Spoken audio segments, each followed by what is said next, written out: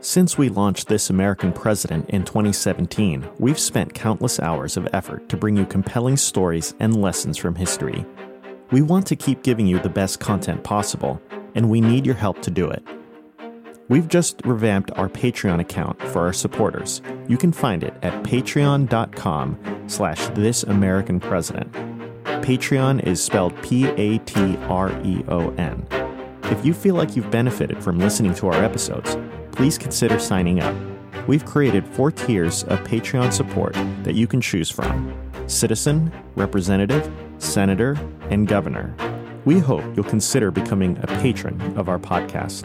Our patrons empower us to access the best scholarly resources, improve our production quality, and expand our reach across the nation.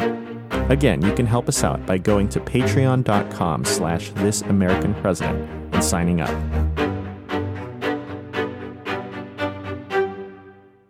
Hey, podcast listeners, I'm Paul Brandis introducing my podcast, Countdown to Dallas. It's a fascinating, in-depth look at the seemingly unconnected events that led to the assassination of President John F. Kennedy. It's based on my book of the same title. In that book and in this podcast, I go all the way back to 1939, when Lee Harvey Oswald was born into a troubled and dysfunctional family. I'll follow his transient and often violent teenage years and young adulthood, painting a fuller picture of the man who would later become Kennedy's killer. I also take a look at events unfolding in that era, like Cuba and Vietnam, and I'll unpack the conspiracy theories too, not one of which has ever been conclusively proven. Subscribe to Countdown to Dallas at evergreenpodcasts.com or your favorite listening app, October 31st. Coming up on 5 Minute News, I'm Anthony Davis. You might think it's partisan because maybe it's critical of one side or the other, but it's not. It's just the truth. And I think that's also something that's kind of unusual for Americans listening to the radio or to podcasts, because the news landscape in the States has been so partisan for so many decades. So 5 Minute News is verified, truthful, independent, unbiased, and essential world news daily. This episode is brought to you by Mrs. Pamela Kelly. Pamela, thank you for your support.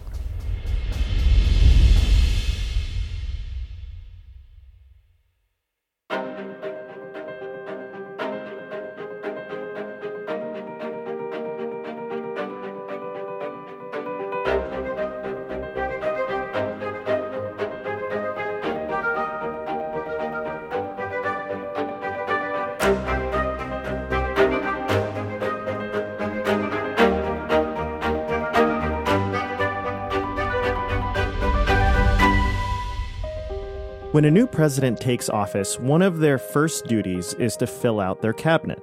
And throughout their term of office, they continue to shape what their cabinet looks like. It's an institution that we take for granted. Its existence is something that's unquestioned. But new research shows that the cabinet itself and how it's structured wasn't foreordained. Today's guest is Dr. Lindsay Chervinsky. She's a historian of early American history and the presidency. She just wrote an excellent book on this subject. It's titled The Cabinet, George Washington and the Creation of an American Institution. Dr. Chervinsky, thank you for being on our show. Thanks so much for having me. I'm excited to be here. So how'd you get interested in writing about the cabinet? Yeah, this is a question people ask me a lot, and I think the answer kind of surprises them. I was working on my PhD, and I knew I wanted to focus on high politics because I've always been really fascinated by how people can use power and impact events and shape the outcome of developments across the world. And in the early republic, the period I was planning to study, perhaps people had more power then than at any other time to wield that influence because there were so few people in government and it was so new. So I knew that that was roughly the field I wanted to study. And I started doing some reading about the administration and the people in it. And my advisor, Alan Taylor, said, why don't you go read about the cabinet as an institution, see what you can find.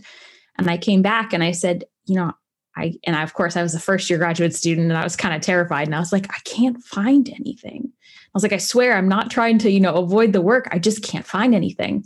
And I think he didn't really believe me. And so he went and looked and couldn't find anything either. And so I said, I think maybe that's going to be the topic I'm going to write about. I'm going to answer the question of where did it come from? Because I knew it wasn't in the Constitution. And so I really wanted to be able to answer that question and tell that story. And then I spent the next, roughly 8 years hoping that no one would beat me to it, which thankfully they did not. So there's a real gap there as far as the scholarship that you were able to discover. And that's fascinating because it's such a important American institution. It's one of those things that's right under our nose, but we rarely think about. Yeah, absolutely. I think people just assumed, well, every president has had a cabinet. And so, of course, it was there from day one, and maybe even assume that it's in the Constitution. And I think they figured if, because it's been such a powerful institution from the beginning, that clearly someone has written about it. And I still kind of get questions today about, this is a very old school political history. Why did you decide to do it? And I sometimes cheekily answer, well, how many books have you read about the cabinet? And of course, the answer is usually one, and it's mine because there aren't that many out there. So I was shocked that I was able to find that niche and grateful to fill it. So other countries have ministries and advisors for their head of state. What did our departments look like before the Constitution? That's a really important point because there were executive departments prior to the Constitution's ratification and the start of the first federal government in 1789. So during the Revolutionary War, the Continental Congress initially pretty much governed by committee, and anyone who has tried to do a group project or, a big meeting knows that sometimes leading with a group is not always the most efficient way to make decisions or get things done. And the Continental Congress had the very same experience. And so they started creating basically standing committees, which then evolved into departments. And they were led by one person because that was a more efficient way to get things done and take care of really important issues like foreign policy and the war effort. But those departments reported to Congress. There was a president of Congress, but he had no authority really. He was really just kind of a figurehead. And so those departments were very much a part of the congressional structure. And in the Constitution, the delegates expected that a system sort of similar would continue. They knew there would be departments to manage these issues, but they left the details of those departments to the first federal Congress to figure out. So they mentioned departments in the Constitution, but there aren't really any details or instructions about what they should look like or who they should report to. Did state level departments or other countries serve as examples too?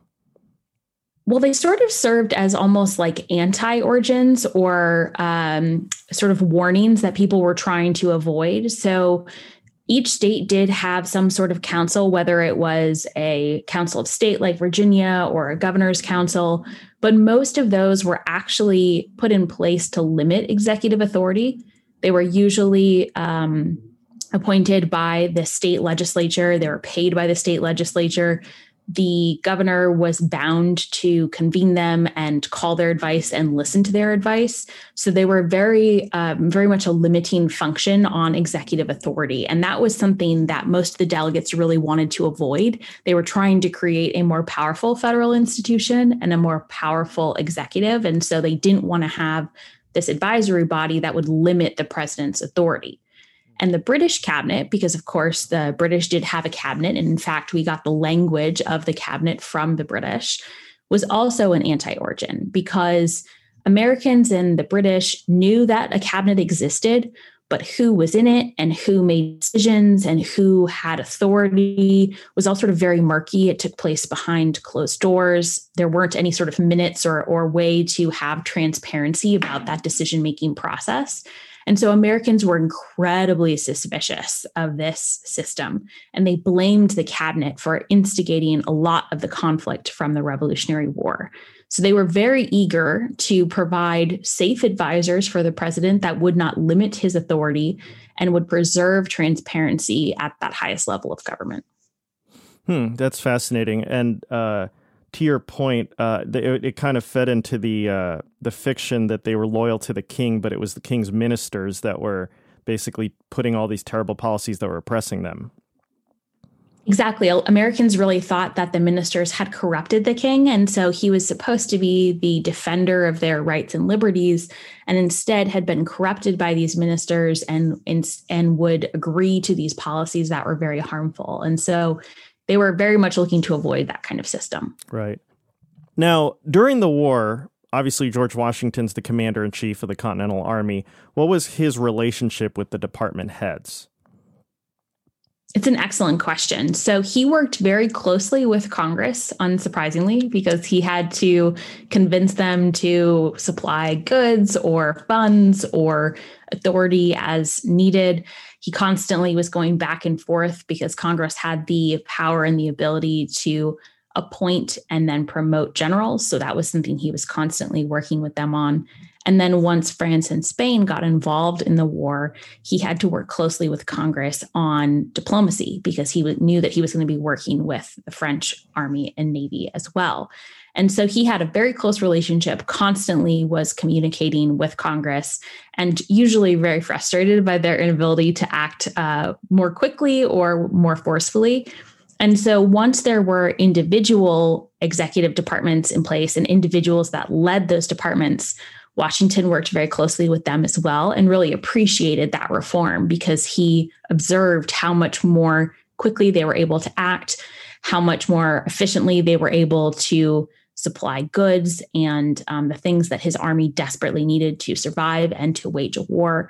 And even when towards the end of the war, when there wasn't as much fighting after Yorktown, he would often, when the army was in Newburgh and Congress was close by, he frequently actually met with the ministers in sort of like a prototype of the cabinet, in particular with Robert Morris, who was the finance minister at the time and one of Washington's really close friends. So he had those meetings and those conversations and saw how valuable it was for them to be able to discuss things together.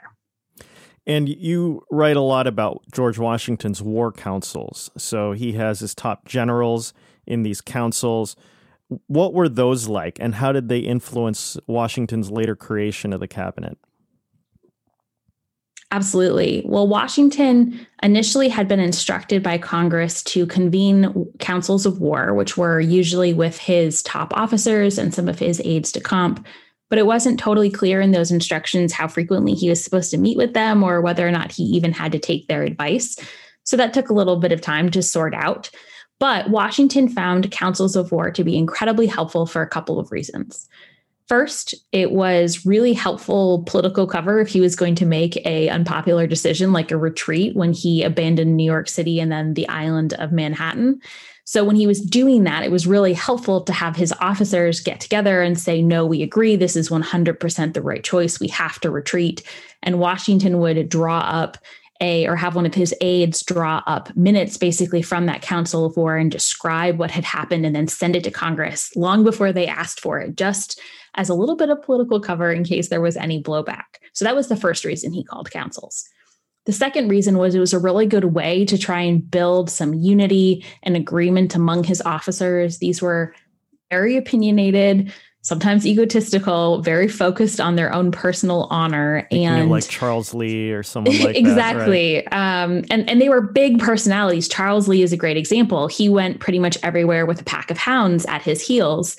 And as we were talking about before we started recording, I have a hound and they're very loud. And so they can be very disruptive. And having a group of them in a council of war would have been obnoxious chaos, absolute chaos. And so it was a good way to try and build some unity among people who maybe disagreed.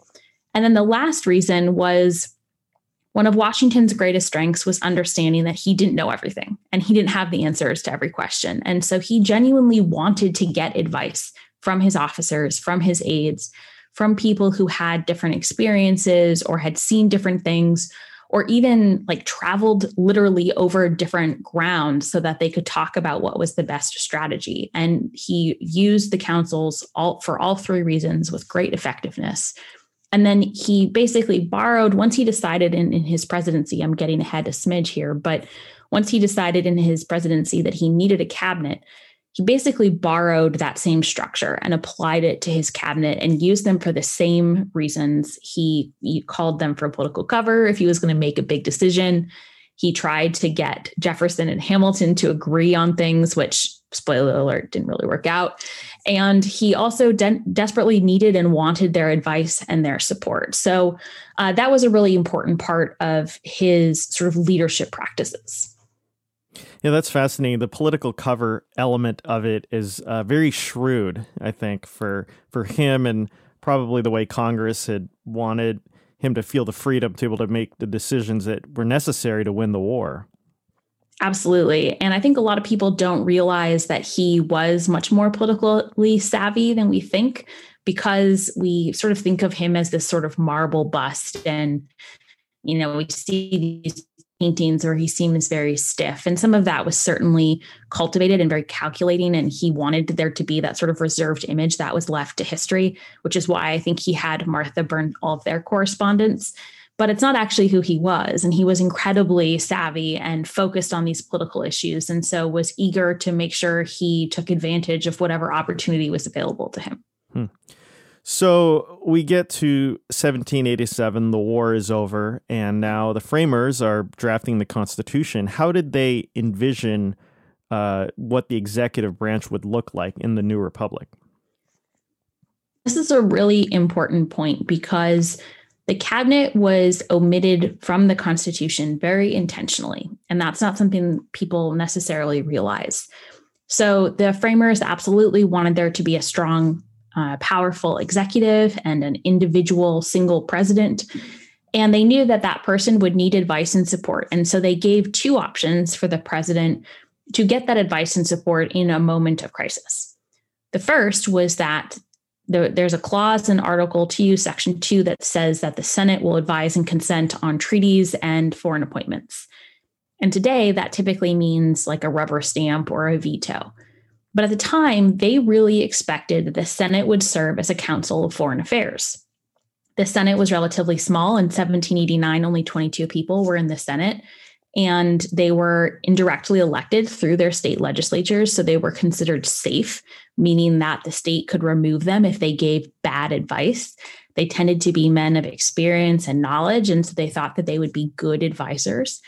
And we know that that was the expectation because in the ratification debates in the various states, when people brought up the fact that the president didn't have a built-in council, a lot of the defenders of the Constitution said, no, he has the Senate. The Senate will advise on foreign affairs and will be very helpful.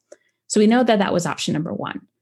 Option number two is also in Article 2, Section 2, and it says that the president may request written advice from the department secretaries on issues pertaining to their departments.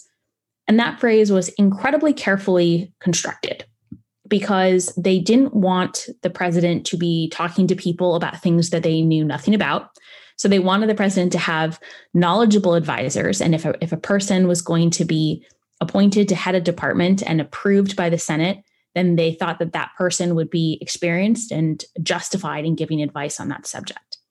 Second, the advice was supposed to be written. And that was really important because that meant that there would be a paper trail of evidence about who said what and who advocated which policy, and they could hold those people and the president responsible for making bad decisions. So this gets back to the concerns about the British cabinet, where there was a lot of confusion about what was happening behind closed doors. And that written component was supposed to take away that concern, to give people a sense of what was happening in these meetings. It was a method of accountability, essentially. Exactly. Yeah. Exactly. And of course, as the founders, we all know, had not anticipated the political parties as happened. They didn't think of that component with the Senate. So it's fascinating to imagine the Senate. It's almost inconceivable now to think of the Senate as basically part of the president's having a role in the executive branch, really. Yeah. I mean, people ask me that a lot. They'll say, what would have happened if George Washington visited the Senate in 1789 and that meeting went very badly? What would have happened if that meeting hadn't went badly and the Senate had offered good advice? Now, obviously, the Senate is much larger now, and 100 people would be catastrophically ridiculous to try and imagine them advising the president. But I think that something more like there's a committee on foreign policy now and on diplomacy. And maybe that committee would have been responsible for advising the president or advising the president on behalf of the entire Senate. It's hard to say, of course, these are all, speculation because it's obviously not how it worked, but it is fascinating to think about. Right. So George Washington becomes president 1789. He seems to always convey an understanding that everything he did would become precedent for future presidents. What went into his cabinet selections? Yeah, so it's really important to acknowledge that when he was selecting the department secretaries, he wasn't selecting them to be in the cabinet because the cabinet didn't exist yet in 1789. Washington didn't convene the first cabinet meeting until 2.5 years into his administration. But when he was selecting people to run the departments, he had a couple of different factors that he really paid attention to. First, he had to know them and have some sort of trust-based relationship, which makes sense because if you're going to ask people for advice, you want to be able to trust it. So that's kind of a no-brainer. He all of Alexander Hamilton, Henry Knox, and Edmund Randolph had all served with him in the war, and then he had maintained relationships with them afterwards. And while he wasn't quite as close with Thomas Jefferson, they had served together in the Continental Congress and then had maintained a correspondence when Jefferson was the governor of Virginia. So that was the first factor. The second factor was that they had to be knowledgeable and experienced, especially about things that Washington didn't necessarily know. So Thomas Jefferson is a great example. He was fluent in French, which was the language of diplomacy at the time. Washington's French was pretty terrible. Jefferson had been all over Europe and in the major centers of diplomacy. Washington had only left the country once and had gone to Barbados as a teenager, so he didn't know how Versailles or the court of St. James worked, and Jefferson did. So that was really important knowledge. But similarly, Alexander Hamilton had sort of a brilliant financial mind and could come up with really creative solutions to the really big economic problems that were facing the country. And while Washington understood the proposals that Hamilton was putting forth, he didn't necessarily have the ability to come up with them himself. So that sort of knowledge to complement Washington's experience was essential. Then the third part was that they had to represent different parts of the nation. Now, obviously, they were all white guys. So the concept of diversity was not what we would consider the same in 2020. But at the time, they appeared to be diverse to the American people because they came from different parts of the country. They represented different economic experiences. Jefferson was born into a very wealthy plantation-owning, slave-owning family, whereas Hamilton, of course, was born to an unwed mother in the Caribbean and had sort of, built his way up from nothing. They also represented different factions of the country. So Hamilton was very close to the merchant and banking elite and trade and understood sort of urban centers, where again, Jefferson was much more of a spokesman for the yeoman or large plantation owning farmer. And that was really important because there was no nationalism at the time. People were, very devoted to their states and maybe sort of their regions, but they had very tenuous ties to this new federal government. And so it was a way for Washington to allow people to feel like they were represented in the new government, to allow them to start to build some sort of emotional connections to what the presidency and the federal government would be.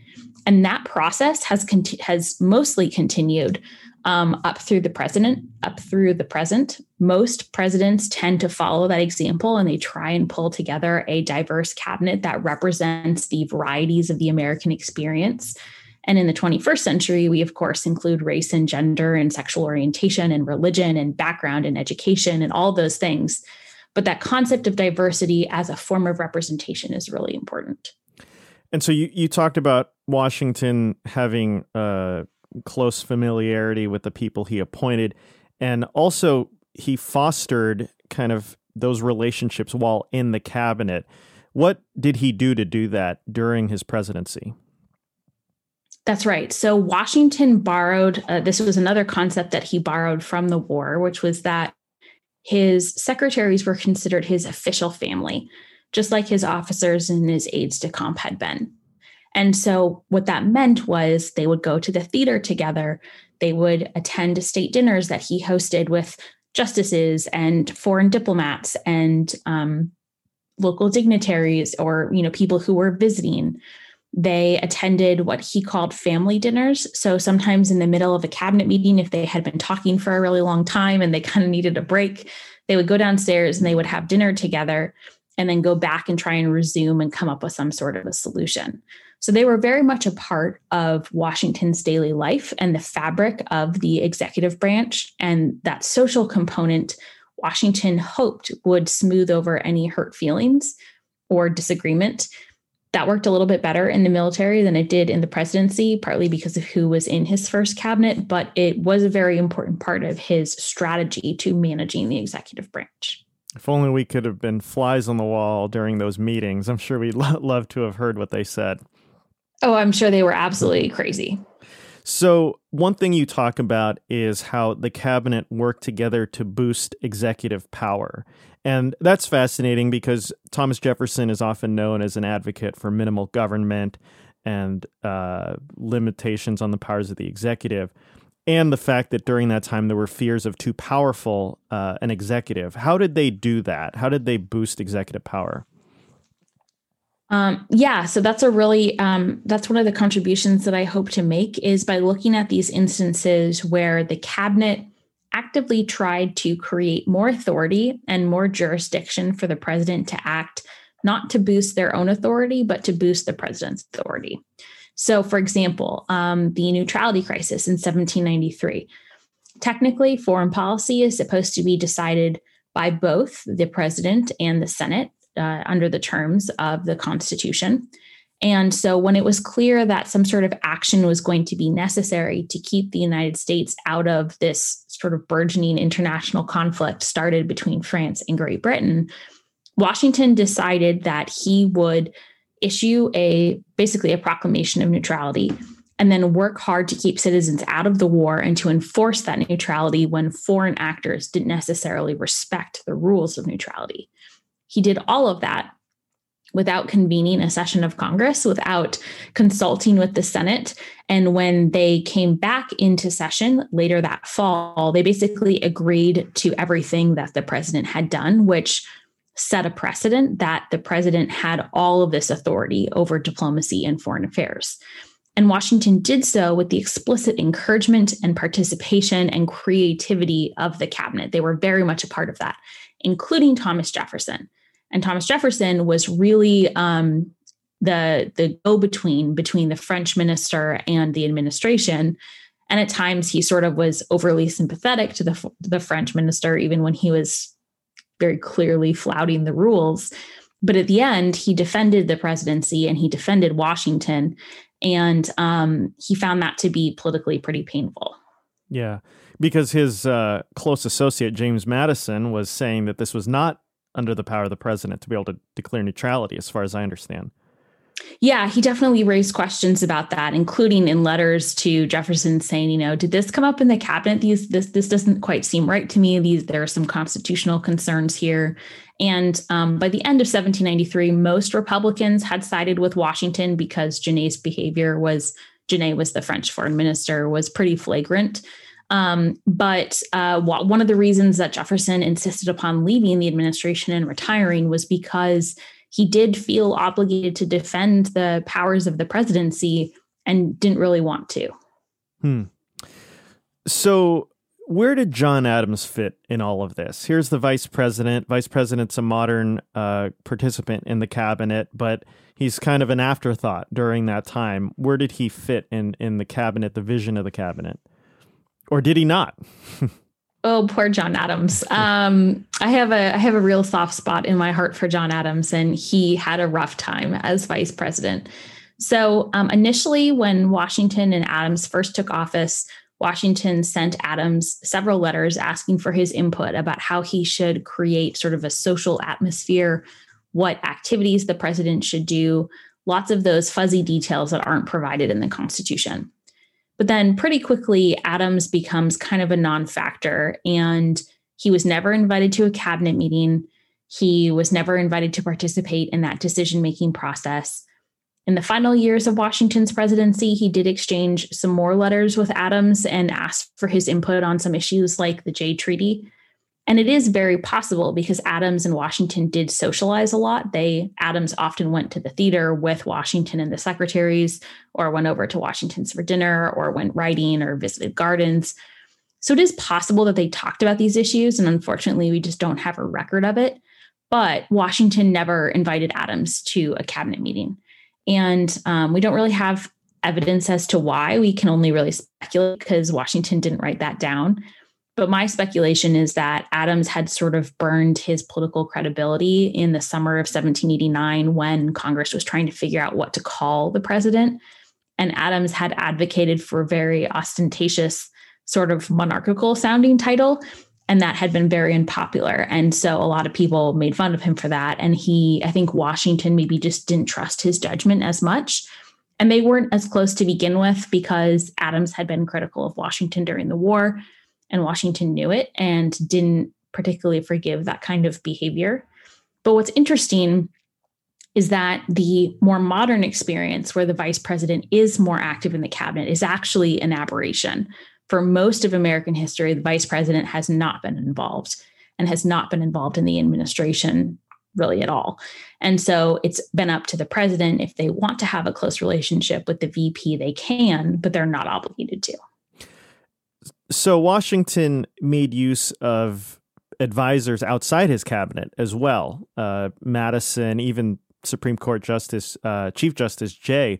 Why did Washington do this, and how did this fit into his vision of the cabinet? Well, initially, Washington really consulted with Madison a lot. They had been very close.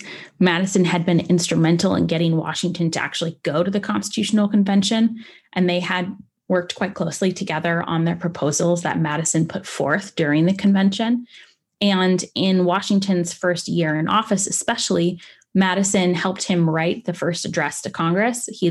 Madison then wrote the address from Congress back to Washington, and then he wrote Washington's response back to Congress. So he was basically having a conversation with himself, which is a pretty funny thing to realize. And partly that was because the official executive departments hadn't been created yet. The first federal Congress didn't pass the last of that legislation until September 1789.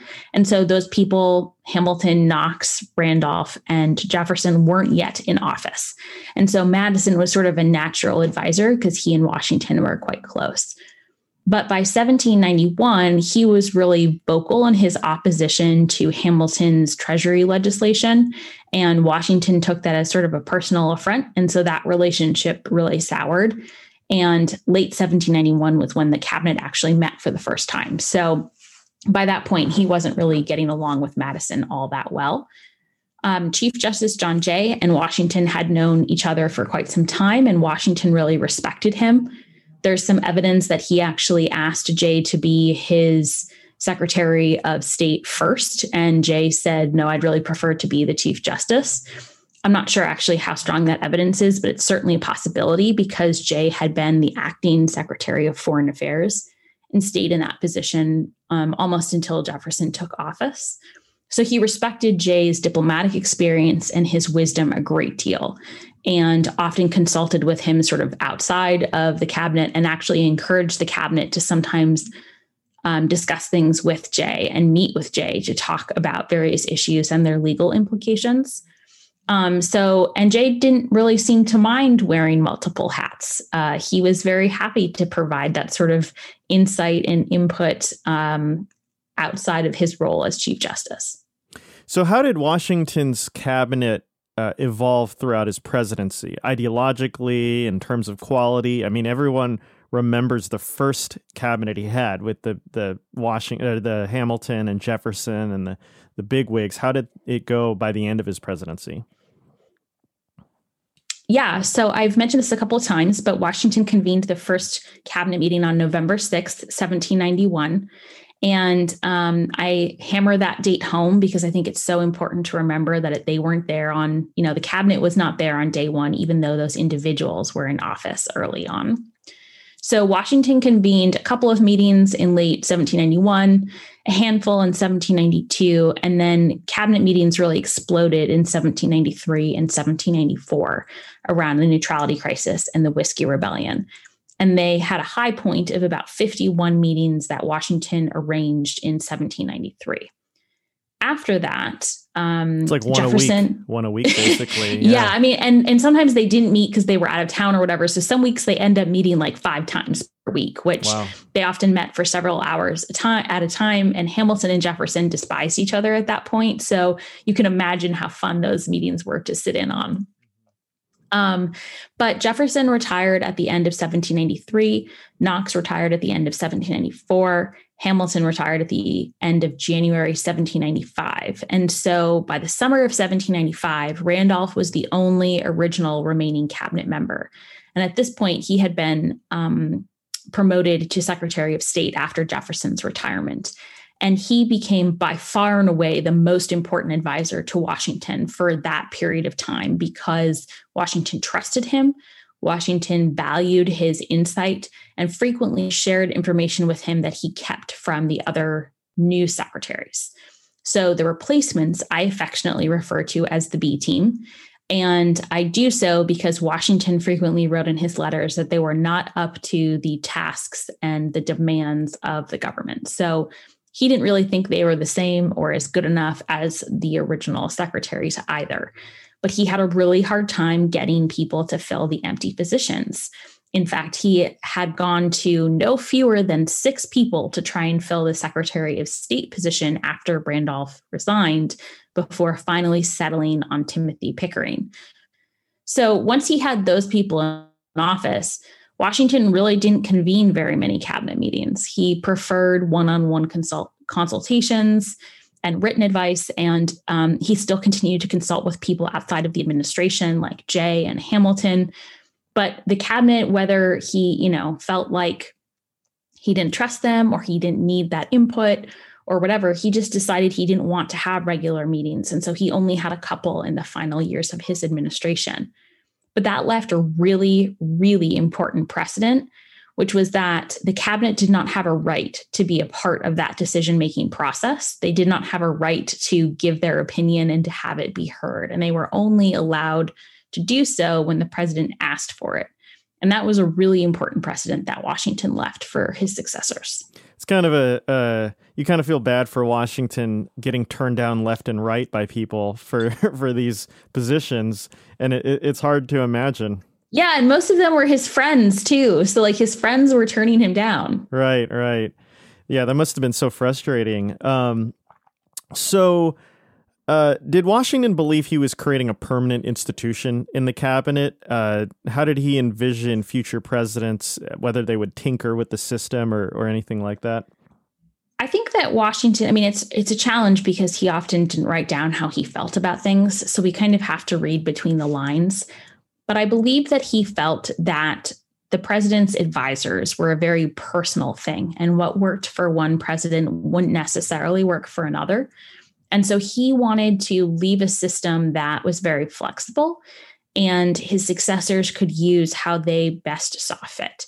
So if it made sense for them to convene regular cabinet meetings, great. But if it didn't, then that was okay too, which is why he never asked for any sort of legislation or encouraged any sort of legislation to sort of codify the creation of the cabinet. There is still to this day no legislation that determines how regularly the cabinet should meet or whether or not the president should actually take their advice. And I think that was quite intentional. And he understood that the people that followed in his footsteps would certainly be guided by his model, but they wouldn't necessarily have the same needs or experiences that he did. So how did the cabinet evolve in the immediate aftermath of Washington's presidency? How did his immediate successors run their cabinet compared to him? Well, perhaps surprisingly to some, they actually adopted an awful lot of Washington's practices. So, for example, John Adams, he had a really, frankly, unfair task because he was following in Washington's footsteps, which was going to be impossible for almost anyone because Washington was so famous and so well respected. Even by 1796, when he was getting some political criticism, he was still adored and respected by so many people. So Adams, who, didn't really look like Washington and didn't really act like Washington and didn't have the same background as Washington, was sort of doomed to be in this very unpopular, unfair position. And he thought that it would make sense to continue with Washington's cabinet because it would provide some continuity, some sort of institutional knowledge. And that actually makes sense because there had never been a peaceful transfer of power. And people in the 18th century were used to transfers of power being accompanied by a guillotine, by a revolution, by a war, by death. And it was very scary. And they were very nervous and they were very anxious about it. And so he thought he would provide some stability and continuity. And it turned out to be a terrible idea because the cabinet secretaries were loyal to Hamilton, not loyal to the office of the president like Adams thought they would be. And they really worked to undermine his foreign policy and his administration and his reelection campaign. So Jefferson was vice president at the time for Adams, saw all of this and said, oh my gosh, cannot have the same system. That cannot happen again. And so when he was in office, he actually wrote this extraordinary letter to his secretaries saying, we are going to replicate Washington's first term practices, which are that most of our business will be handled by one-on-one meetings or in letters. And if there is a big issue that comes up, then we will get together and we will meet about it. And he appointed people who are very loyal to him. He appointed people who were all Republicans, but he also followed those other guidelines. So they were very knowledgeable. They were very experienced. They were diverse, as white men can be. And he created actually one of the most successful, effective cabinets with the least amount of turnover in U.S. history. So, and that's very interesting, too, because he was part of the first cabinet where it was very contentious. So he probably took a lot of those lessons to his own running his own cabinet. Absolutely. So in your study of subsequent presidents, which presidents would you say ran their cabinet well versus running their cabinet poorly? Well, Lincoln is an obvious example of a president who managed the cabinet well, and that worked very effectively for him. FDR had a really great cabinet. He was able to sort of play off his secretaries off of each other and would often give several of them the same task and see who came up with the best solution, which is not necessarily a strategy that would work for everyone, but it really worked well for him. Grant actually had a really good relationship with his cabinet. There were some corruption scandals, but they also achieved a lot of really extraordinary things. And there was a lot of respect on the part of his secretaries for him as president. And actually James Monroe had a pretty good cabinet as well, even though it was sort of filled with a team of rivals, so to speak, and they all were jockeying to be his successor. It was a really effective cabinet, and he managed them pretty well, all things considered. There are frankly more bad cabinets than there are good cabinets because it's really an almost impossible task because, again, you're surrounding yourself with people who are used to being in charge. They're used to being listened to. They have very strong opinions about what things should be done and what shouldn't be done. And they often are pretty ambitious. And so that is really challenging. So Adams and Madison are two examples of really terrible cabinets. Jackson went through like 3 cabinets before he finally could find enough people who were just yes men and would do whatever he wanted. Andrew Johnson, of course, is a really great example of how terrible a cabinet can be if it can lead to articles of impeachment in the House of Representatives. But then more recently, I would actually say that Kennedy's cabinet is a great example of a bad cabinet because you had essentially 2. You had an official cabinet and you had a kitchen cabinet. And that leads to a lot of confusion and uncertainty about who is in charge and who actually is making decisions. And it's not something you usually want to create in the executive branch. Yeah, that's fascinating because I've read that presidents are known to either empower their cabinet or their staff. And when you empower a staff, then you have the situation where assistant to the president so-and-so is giving orders to the Secretary of Defense, which is never something that the SecDef likes. Would you say it's better if a president empowers the cabinet over the staff? Or is there kind of a balance to be had there? Yeah, it's a really tricky situation. The best thing I think a president can do is to empower. There is a cabinet secretary, which is a very terribly confusing name, but basically it is the person that is in charge of managing the cabinet. not to be confused with the secretaries of the departments. And so if the president can empower the cabinet secretary to manage those relationships well, and if the if the secretaries of the departments know that that person is valued and has the ear of the president, then they will feel well represented in the West Wing. And so that is the best thing that I think a president can do, is to make that person really powerful, because they can then be a really great go-between between the rest of the president's staff and the cabinet. Most presidents don't necessarily do that, but if presidents can do that, generally it works really well. So cabinets used to be a breeding ground for future presidents. And during that founding era, so many of our early presidents had been secretaries of state. But we haven't had a cabinet member become president since 1929, Herbert Hoover. And yet Hillary Clinton was the first recent cabinet member in a long time to get the nomination. Why do you think that this has changed? That's a great question. I think there are probably two reasons. The first is that increasingly cabinet secretaries are not selected from political ranks. They are selected from people that have a lot of experience in that particular field of expertise. So by and large, for example, Secretary of State tends to be pulled from people who have a lot of foreign policy experience. And so that just means that they're less likely to run for office or to be well known enough that they could launch a campaign that would be successful. The second part sort of goes hand in hand, which is that politics are increasingly a lifelong career, and the cabinet secretaries have become in some ways sort of more political than they had been. And so for people, for example, a recent example is Susan Rice, who was the National Security Advisor, a cabinet level position. And she had never run for office. She had never been in a technically political position.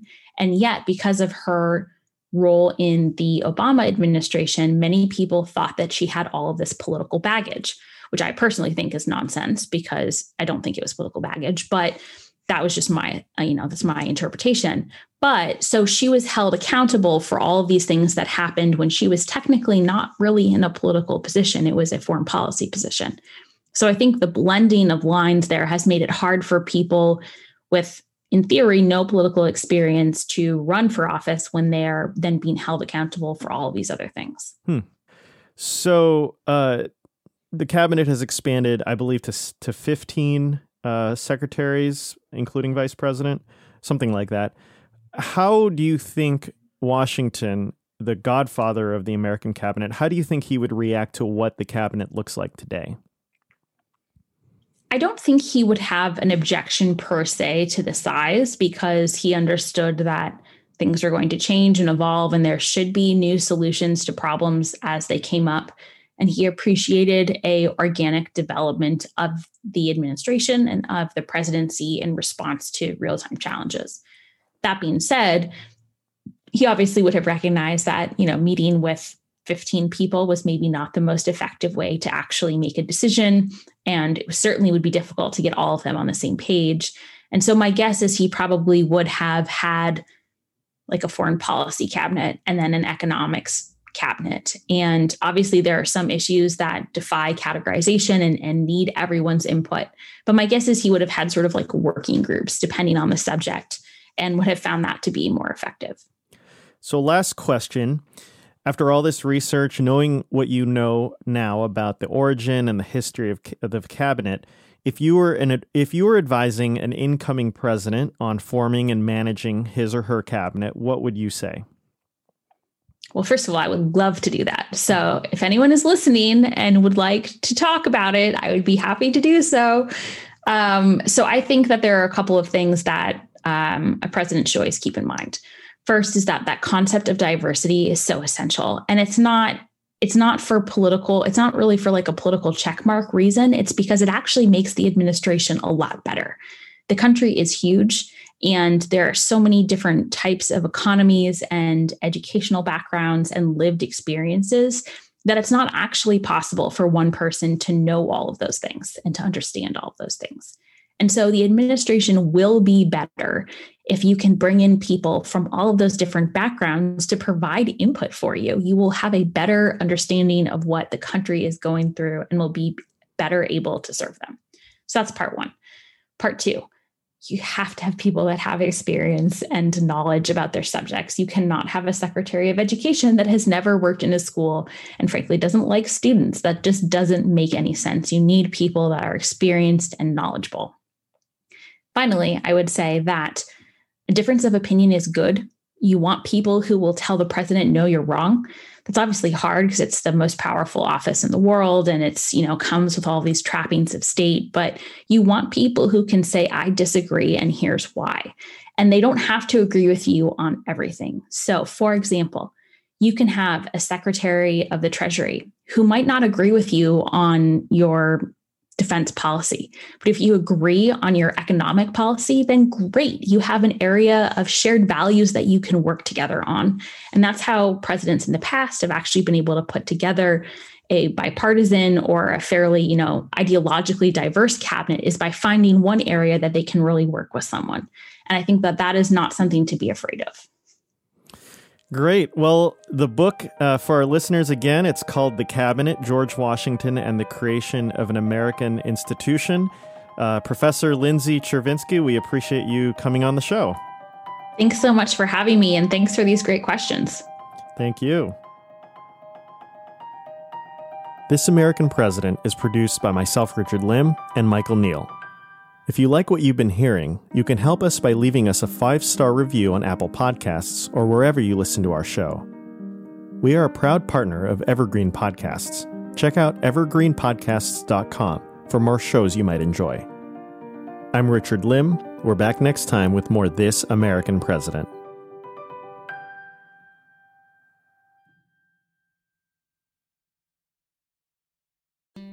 Hello everyone. My name is Tom Kearns, and I host the Anglo-Saxon England podcast, where I cover the history and culture of England from the departure of the Romans in the 5th century to the Norman conquest in 1066. So far, we've surveyed the collapse of Roman rule in Britain, the migration of the Anglo-Saxons, and the history of Northumbria from its beginnings in the mists of legend to its destruction at the hands of Viking raiders in the 9th century. I hope you'll come and give it a go.